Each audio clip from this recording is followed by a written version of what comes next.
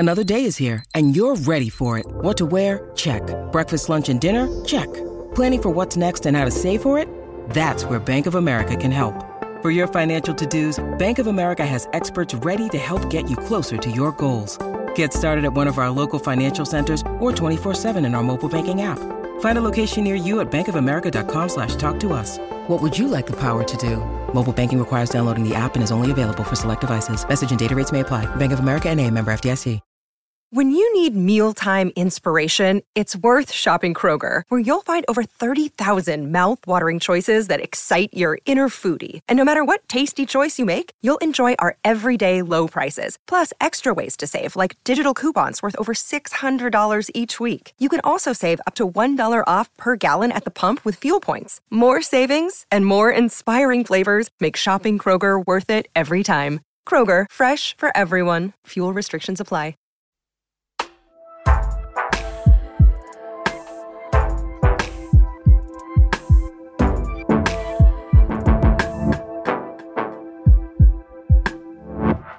Yes, that very strange and weird music that haunts my dreams. Does it really? Does it haunt your dreams? Yeah.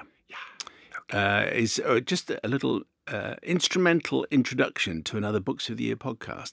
It's another podcast from your friends at Books of the Year. And you know what, I was thinking about this on the way in, is, you know, when you go into bookshops and often the books will have... I don't go into bookshops. Do you not? Oh, right. No. Okay, so when people go into bookshops and you see little stickers on the front and they say this book was shortlisted for X prize or whatever, pick of the week for that.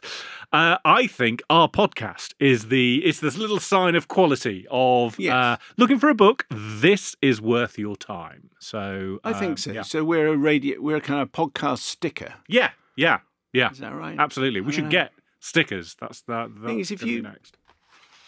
I don't go into bookshops because if they've got copies of my books, I think, well, why haven't they sold? Right. And if they haven't got any of my books, I'm thinking, well, why haven't they got any of my books? Do you do that thing of rearranging where your book is and putting it in a different section? Yes. I've heard of authors 50p and under. Take right. The recommended. Yeah, if there's a table that says recommended by staff, okay, I always, if there are any, remove them and place them there. Place them right in the middle. Yes. There you go. Get rid of Robert Harris and put my books there. No, it's just that, you know, I come out feeling glum. Oh, so, right. No, I don't think, unless I absolutely have to. Right. Email from Bruce here. He's in Exeter. I heard you talking about book tokens on a recent episode, and I thought I'd let you know I'm a big fan. I still buy them for presents and often receive them too. I love them. In fact, I recently spent one on Simon Sebag Montefiore's The World, which I'm working my way through and very much enjoying. What a massive term that is. Don't get me wrong, receiving a book as a gift is a wonderful thing, but there's just an incredible joy, indescribable joy, in going into a bookshop armed with a token with the whole shop at your disposal. Long live the token and the podcast. Well, maybe I'm just seeing this incorrectly, and if only I were to be given a book token, yes, it would.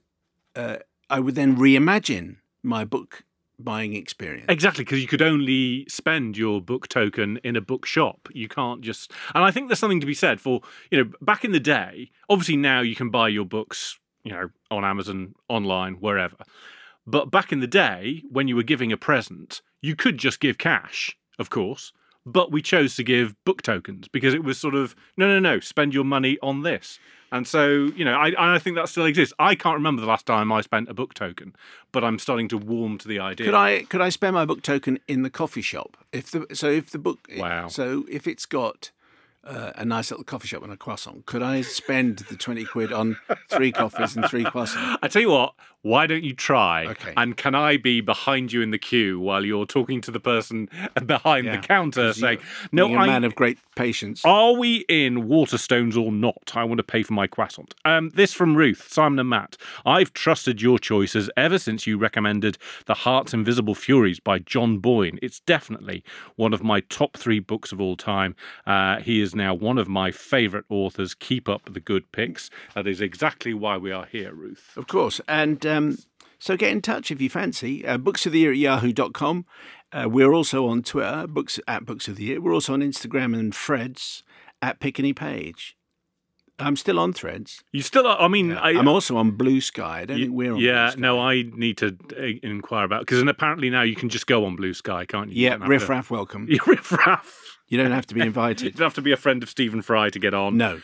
So no, I might get onto the Blue Skies. Yeah. Anyway, I mean, don't rush. No. Right, let's talk with our special guest today, who has just flown in from Michigan, as you're about to find out.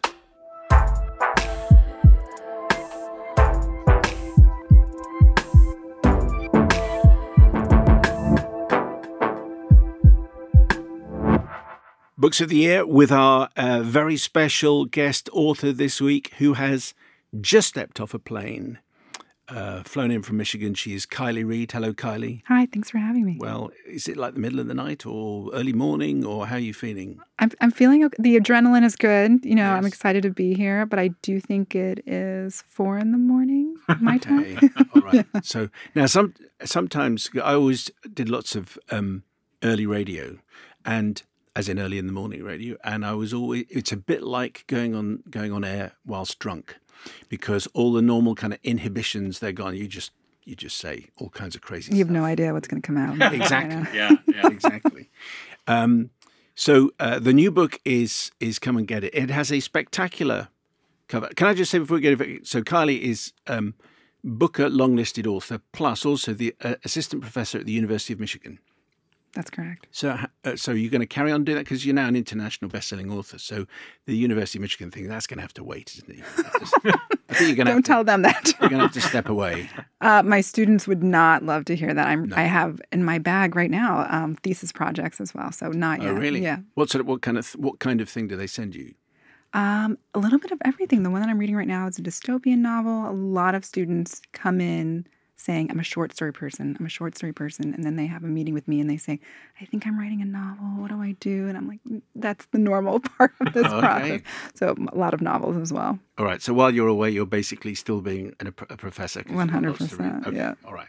Never mind their work. Let's talk about your work. Kiley's book, Come and Get It. Matt, describe the cover, please. Yes. So, the background, we're looking at two colours here that are going to jump out of your bookshelf. So green and gold, I'm going to say. Now, is that, what kind of green are we talking? Is that sort of, I was going to say lime green, but I'm not sure lime green is right. Well, what kind of green would you say? Perhaps some mint green. Mint green. That's far good. better. Well done. It's Well good. done, It's almost yes. like Kiley has a way with words, Yes, isn't it? Really? Clearly, yeah.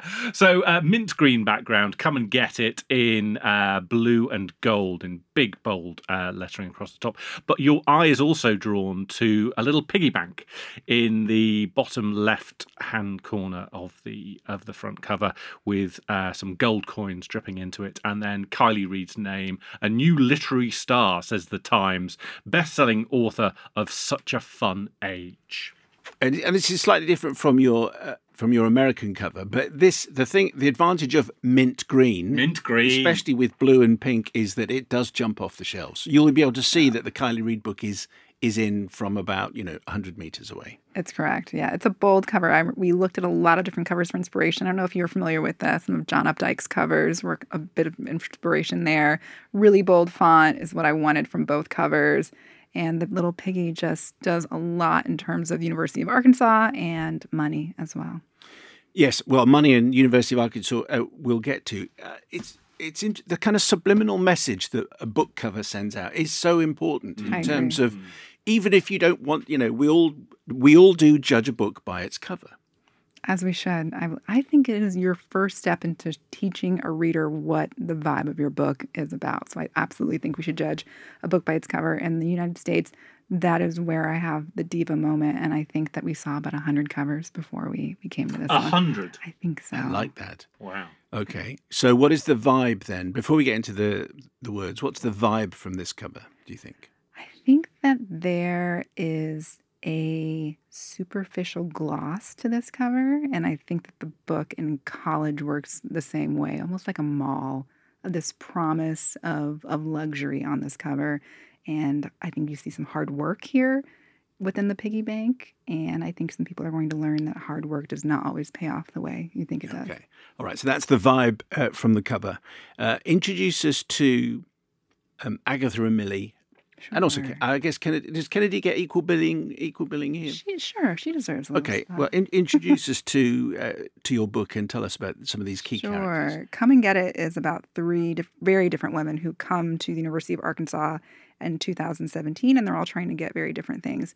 Millie, our protagonist, wants to become an adult. She wants to have a job, have a house, and these kind of surface level symbols of adulthood and growing up. She is a fifth-year senior and kind of wants to correct her quote-unquote older status as a 24-year-old student at the University of Arkansas. Agatha Paul is a visiting professor who just had a breakup from her wife in Chicago, and she's looking to have a bit of a year where she can do whatever she wants and get over this relationship. And Kennedy is a little bit more of a minor character who has a very dark secret, and she's looking to start over.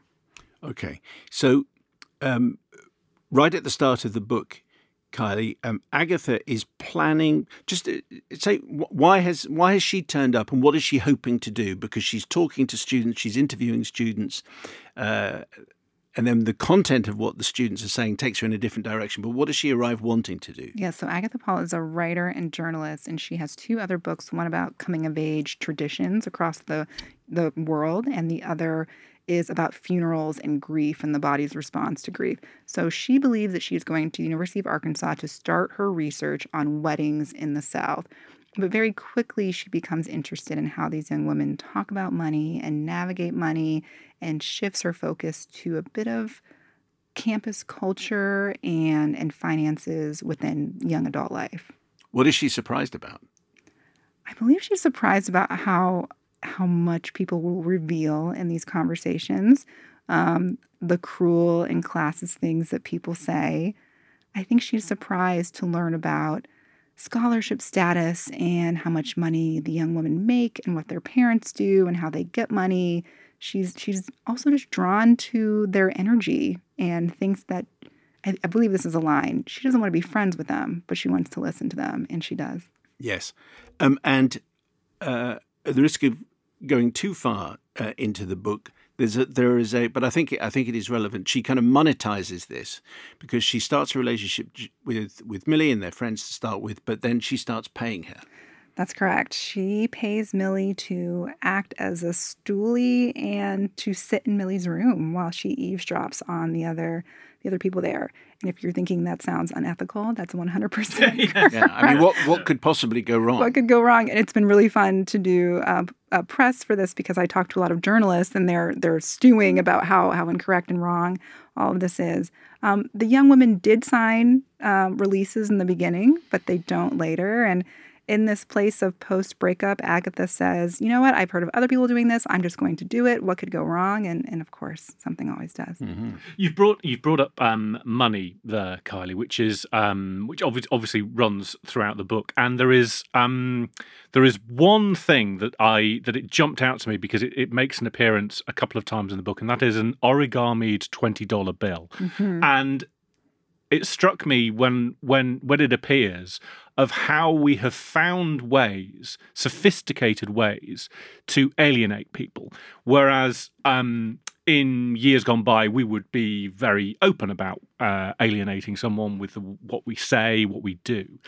But an origamied $20 bill feels like it felt like a really, I'd say, sophisticated way of saying, you don't belong, or this is my little message to you that I believe I'm a little bit better than you.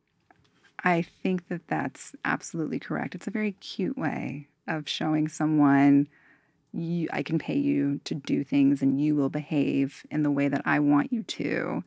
And it also comes from Tyler, who's a young woman in the dorm, who is actually one of the few working class characters within the novel.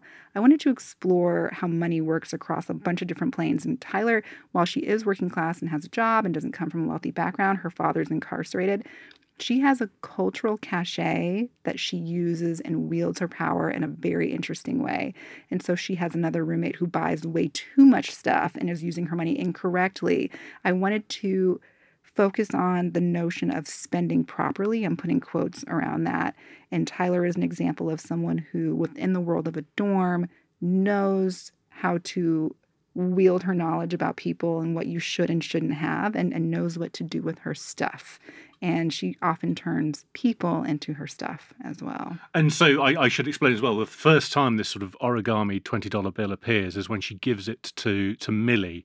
And as a reader, when that first happens, you're like, why are you giving her money? Mm-hmm. And then you realise, oh right, this is your little way of saying you're doing something for me, and I know something that you'll value, and that's this $20 bill made into a little origami shape. Mm-hmm. I know who you are. I know what you value. And I'm going to cash in on this later as well. $20 bills kind of float around this book as a promise, as a secret, and almost as a threat. And I wanted this dorm to be a hothouse of exchanges between people, and a language that can't be replicated in any other way besides that dollar bill.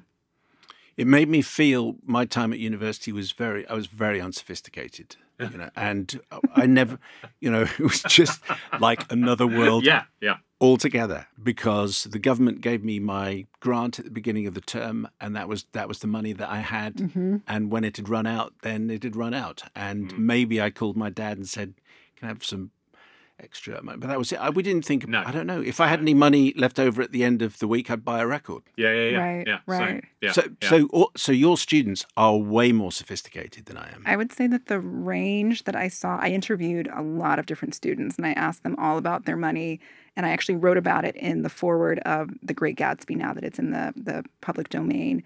I interviewed students because I was just interested about where they got it, how they got it, because the range was just so wildly different amongst so many students. Students who were on scholarship, as RAs, working their butts off. Just explain RA. Sorry, an RA is a resident assistant, which is a student leadership position. So you, quote unquote, have 30 residents or so that you're in charge of. Mm-hmm. So that means that you're planning events for them. If they get lonely, they're coming to you. You're doing roommate mediations with them. And it's a very medially paid job. I had the position for a year, and it's exactly what it sounds like. Yeah. You're on call all the time. So you have students who are doing that and paying for their room and board. And then you have other students who are making $700 a month or so from their parents. When I interviewed a group of students, I was asking them how much money they get and how they receive it from their parents. One young woman told me, oh, my dad is a dentist and I technically work for him, and me and my brothers get a practice paycheck from his office. Practice paycheck. And I said, okay, but it's real money though, right? And she's like, yes, but we don't do anything. Of course we don't. We're not irresponsible that way. I was like, but okay. I said, I'm just making sure. That sounds like fraud. It is right? Definitely fraud. And she said, oh, no, it's totally fine. And that went straight into the first chapter. Yeah. That is right there. That was so emblematic of how different students range, like their financial status could be, that I wanted to include the notion of a practice paycheck for some students, while other students are very much working for their money and receiving little $20 bills that are making or breaking their week. Yeah. So money kind of shapes everything in this book. I think so, yeah. So could we see this as a kind of a critique of campus? I was going to say campus capitalism, which makes it sound like a work of political science, which it is not at all. But is that in your back of your mind? For me personally, when I read a novel, entertainment is first and foremost. I think novels are meant to entertain and lose yourself. But I'm also not really interested in novels that aren't having an opinion on the world that we live in. What helps me is to identify the limitations within a book, and then I can let my characters misbehave as much as they want within it. Understanding that some students have to be on call for other students, that doesn't seem quite fair, but it's positioned as like, what a great opportunity. It can go on your resume, and this is so great for you. I think it's a critique of the systems that students are placed in. At the same time, it's not really my bag to have a polemic argument within my fiction. The plot is way more important to me. Yes, and it is hugely entertaining. And I think one of the most thrilling things about the book is your dialogue. And if I was one of your students, I'd be very careful about what I said and how I said it. Because there is something about the rhythm and realism of your dialogue which is breathtaking, and very, very few books that I can think of where I feel as though I'm actually in the room. That is always my goal. I love books that call on themselves and kind of fold over. And in the first chapter, you realize this is a book about listening to other students. And that's how I wanted the reader to feel, that they're hearing people in the next room. I love people talking the way people do in real life. I think it's heartbreaking and delicate to see the starts and stops and the, oh my gosh, I don't know. And you guys are podcasters, so you know, like when you're transcribing people's dialogue, we do not speak well as humans. Yeah. We're going in and out, and we have little, verbal tics all the time. And it was a definite game and choreography to make sure I include those little idiosyncrasies. Some of them or all of them, because often dialogue in books is not it's not a transcription, is it? Because that could be very annoying. Exactly. That's the hard part. Is there's a lot of oh my gosh in this book, but that's maybe a tenth of what people are actually saying in the real world. So I include those things to a point because I don't want it to become grating to a reader. And just one question about accents. When you're doing dialogue, so there is an accent where you write phonetically, so that it's tough for an English person to get the right accent anyway. But what is how much do you allow us to fill in the voice in our head, and how much do you steer us with some of your characters? So there is one character named Casey who appears in maybe 5 different chapters, and she is from Clark County, Alabama, and she has a Southern accent. And I do spell one word that she says when she says I'm, I spell it like A-M, whenever she speaks. On a surface level, that is a literary technique that I can allow her to speak with other characters without telling you who is speaking and interrupting with she said, he said, and you know exactly who is speaking. On another end, I think that including that for Casey colors her in a way for the audience. That being said, in the first chapter, Millie is talking about how she overheard someone call her ghetto.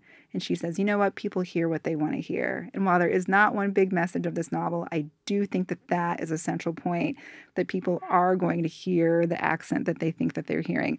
Casey's not a cowgirl from the Wild West. She's just a young woman who speaks with a Southern accent, who's actually very academically ambitious as well. And so I can't go into everyone's home and read it properly the way it's in my head. But the way that she speaks to me is a young woman from the South who's in college, and that's it. Certainly, the dialogue really felt authentic to me, and I know we've had. I remember we had Lee Child. We've had Lee Child on a number of times on the podcast, and he made a point about dialogue in books.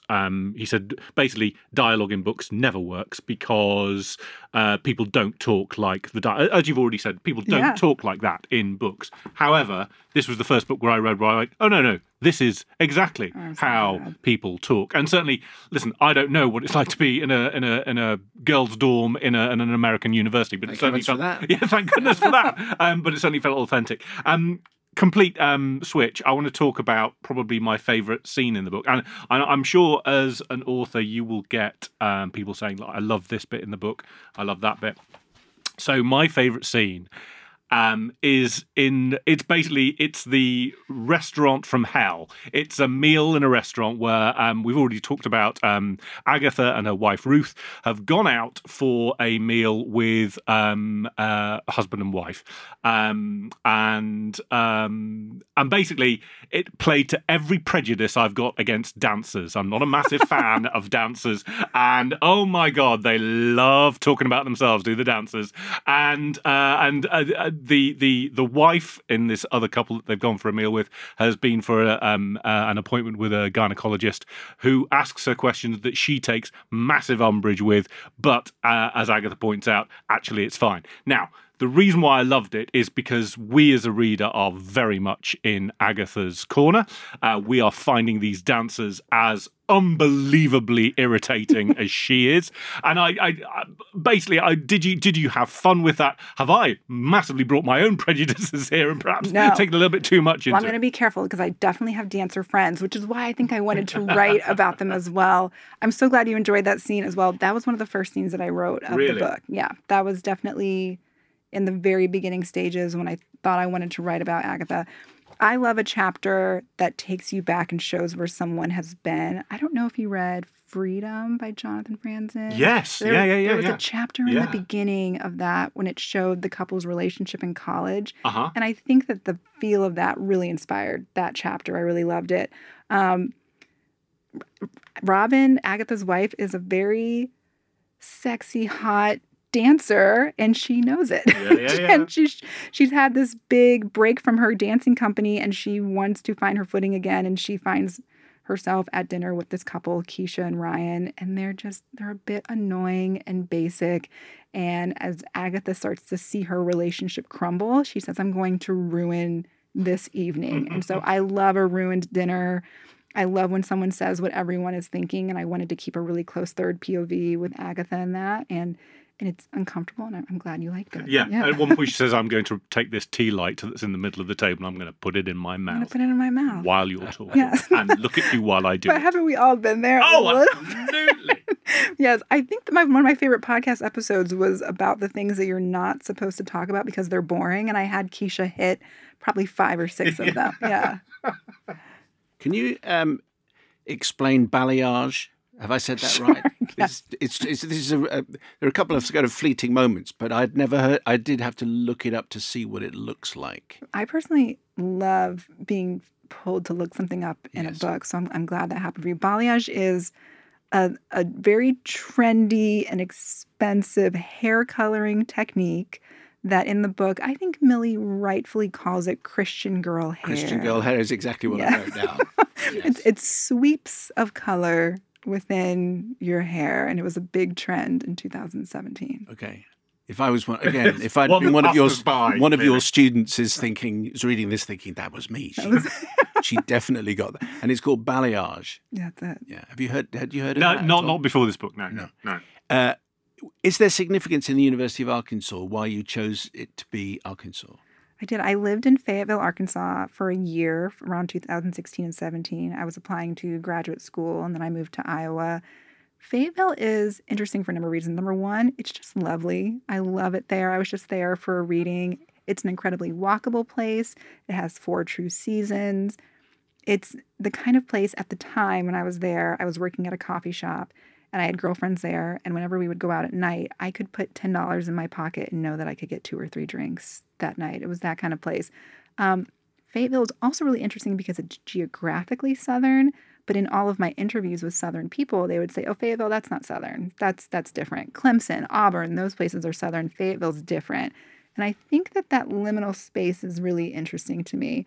Another thing that I wanted to do with this book, I'm obsessed with normal characters. I want characters who work at the corner store, who work at UPS, who go to state schools. I think when you think campus novel, you often think Ivy Leagues, top of the top, academic, competition. But most people in the United States go to state schools like the University of Arkansas. So it was a center that meant something different for every character. Millie loves Fayetteville and wants to make it her life. Agatha sees it and she's like, this doesn't count. I can do whatever I want. So I felt like Fayetteville was a liminal space that meant something different to all the characters, and I wanted to revisit it again. So you're talking in a country where private school and public school means the same thing. A public school is a fee-paying school, and a private school is a fee-paying school. Yeah. But saying state school is exactly right because everyone will because that's not. Can I ask you to read something? Sure. Because this is about Kennedy. It was the bit where we go through Kennedy's room. Okay. Sort of down there and over the page. Just because I would love to hear it in your voice, but also just sure in terms of going into someone's room and sort of judging them instantly. Yeah. on the stuff that they've got there. I had a host read this exact passage the other day, and she called me a maximalist about it. Okay. So we'll see. All right. Millie knew it was Kennedy's side of the room, not just because Tyler had warned her, but because of the 2 large pillows monogrammed with letter K's. Kennedy's space was an overwhelming embankment of recently purchased items in neutral yet feminine shades. A faux sheepskin rug, white wicker baskets, a stack of velvet hangers, throw blankets wrapped with matching ties. There were 4 boxes of string lights, an unopened box holding a mini chandelier. There were lawless piles of leggings, jeans, and sweatshirts. Wide-neck tops meant to function off the shoulder. In the middle of the room was a wooden kitchen cart filled with coffee paraphernalia, a box Keurig, a bowl of Nestle half-and-halves, a mini trash can. A placard said, "Rise and grind." The mess of newness went past Kennedy's bed and spilled onto the dorm-provided desk. A porcelain unicorn for hanging jewelry, a DVD box set of Friends, corkboard, shower caddy, an empty picture frame. There were also a ton of statement necklaces and canvas art to be hung. The one Millie could see had petals and flowers. Beneath marigolds it said, "Bloom where you are planted." So maximalist. Yeah. I don't know what that is. Yeah. I don't know what Okay, if you can believe it, this novel was probably 200 pages longer when I first turned it in, and most of that was stuff. This is the novel of stuff. My editor rightfully pulled me back. In the acknowledgements, I think at the end of the book, you suggest that Agatha and Millie and Kennedy all had different origin stories. I think they all came from different books. They did, yeah. You just explain a bit about it. Sure. I think most of my novels come from a conglomerate of what I'm experiencing and enjoying at that moment. I knew I wanted to write about money, and my husband gifted me a book called Paying for the Party, How College Maintains Inequality, written by two sociologists. And it's a 5-year interview study where the sociologists kind of lived on a dorm and interviewed young women there and followed them from freshman year to beyond. And the dialogue was so intimate and delicate, and they very academically track, the money that they have and the opportunities that they have and beyond, and who college works for. And so I was interested in that component, but I also just liked the idea of academic women interviewing young people, and that's where Agatha came from. For Millie, I read a book called Knocking the Hustle Against the Neoliberal Turn in Black Politics by Lester Spence. That's some title. It's a great title, and it's a great book. I feel that it's very rare that someone can cover that much ground, from slavery to civil rights era and the definition of hustle culture within neoliberal politics. There's a chapter where they depict a faith and finance summit, a big conference about finances and family and doing great in your job. And this pastor-like character encourages the audience to chant back to him, "I am a millionaire in the making." And there's something really haunting about it. And I wanted to plug that into Millie's hustle culture. And then I read a book called Monoculture, How One Story is Changing Everything by F.S. Michaels. And instead of talking about capitalism, she calls it the economic story and talks about how money infiltrates 6 different specific aspects of our life. And the way that she described how we are paralyzed by so many choices brought me to Kennedy. I wanted her to be someone whose room you've just described. Whose room I just described, yes. Who has no idea who she is and what she wants and can't stop buying things to fill that void. I do enjoy reading books where I occasionally have to stop and look something up, like the balayage hair. I years ago interviewed James Lee Burke, who writes fantastic crime novels, usually set either in Montana or in Louisiana. And you have to stop all the time for his dialogue, apart from everything, all the food choices, all of that stuff. But we're just talking about book titles. He wrote a book called The Tin Roof Blowdown, which is fantastic. It has a quote from Bill Clinton's on the front going, "His best yet." And then you start reading his back catalogue. And he had a book which was called, and I hope I've got this right, In the Electric Mist with Confederate Dead. I thought I would read that book. I would take that off the shelf and go, "Yep, I don't know where that's going to take me, but that's absolutely fantastic." I wonder whether you're conscious of a line of, particularly if you're writing for folk in the UK, of explaining more or going, "No, actually, it's fine. If you're interested, you can look it up." Are there any changes for the UK edition? We were concerned about the RA title being understood here. But it's funny because I think it is becoming a lot more popular. But in graduate school, I had a professor who talked about not doing safari like stories, like not saying, okay, so now she's doing this because at this place we do this. It's much better to just show people how they are behaving in the real world. I like it when a novel just drops me in. So I feel like I'm privy to something that I shouldn't be seeing. So I don't like to explain too much. I remember in copy edits, there's a moment where I have someone saying, I think you should join AKA. And the copy editor wrote, "What is this? You need to describe this." And then later in the scene, she said, "Oh, okay, I understand. It's a black sorority. you need to explain this up front. And in my mind, the fact that she made it there shows that I actually don't need to explain it up front, and I did not correct it. I think if someone wants to know what that is, they can Google it very quickly, or they can trust me as a writer that I will take you down that road and you'll understand what it is. So I do think there are quite a few things here for people to Google, but that's what I like to read. I wrote a children's book which was published in America, and the American editor wanted, and it's set in the UK, and there's a brief section where they're spending money, so they're spending pounds, and the American editor said, could they be using dollars? And I said, well, the only issue there would be it's in Britain, and we and we don't use dollars. So but in the end, it just became like an exchange of cash. Didn't want anything that would put off an American. Right.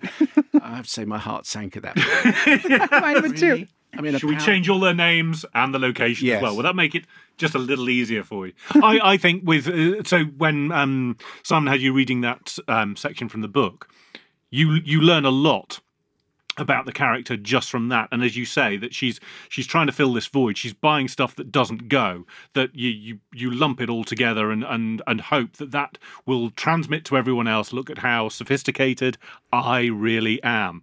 I want to go back to something that we sort of touched on towards the beginning of the interview, which is how your students view you now, given these books, where clearly, bluntly, if I were your student, I would be watching very closely what I said. I'd also charge you $40. Definitely want royalties on the book. Right, number one, obviously your students are reading your work. What conversations have you had with them? Because somebody must have brought that up and saying, "Are you taking what I'm saying? Are you running a tape somewhere?" No one's ever. I think they're afraid. Really? Well, I will say this: any student that I interviewed was extremely excited at the idea that something that they said would go into a book. Okay. As far as my interviewees are concerned, I had to have full excited consent that they would be excited that something would go into the novel. My students do not talk to me about my work, and I really appreciate them doing that. It is a separate thing. A lot of them came to my reading, which was really kind, and it's nice to see them there, but no one has talked to my work, and I hope it never, ever happens. I am teaching a class right now called The Workplace Novel, and we are talking all about workplace novels and what work is. And there's 3 components. And the first is listen, the second is analyze, and the third is learn. So for the first 20 minutes of class every week, I bring in a different type of worker. So I brought someone who works at a boarding school for girls. I brought in a bookkeeper. I brought in a publicist, and I asked them a series of questions and hopefully model good interviewing skills. And then the students write about it for 15 minutes. So they know this is a huge part of my process, and hopefully they're taking some of that as well. I think a lot of students are writing a pretty autobiographical novel and don't know what else they're going to write about. And I hope my class shows them that you can be curious and find other stories besides yourself. Yeah. Write about what interests you rather than what you know about. We're going to talk more with Kiley on our Q&A podcast, which will be with you in a few days' time. Kiley Reid's book is called Come and Get It, Kiley, for the moment. Thank you very much. Thank you so much.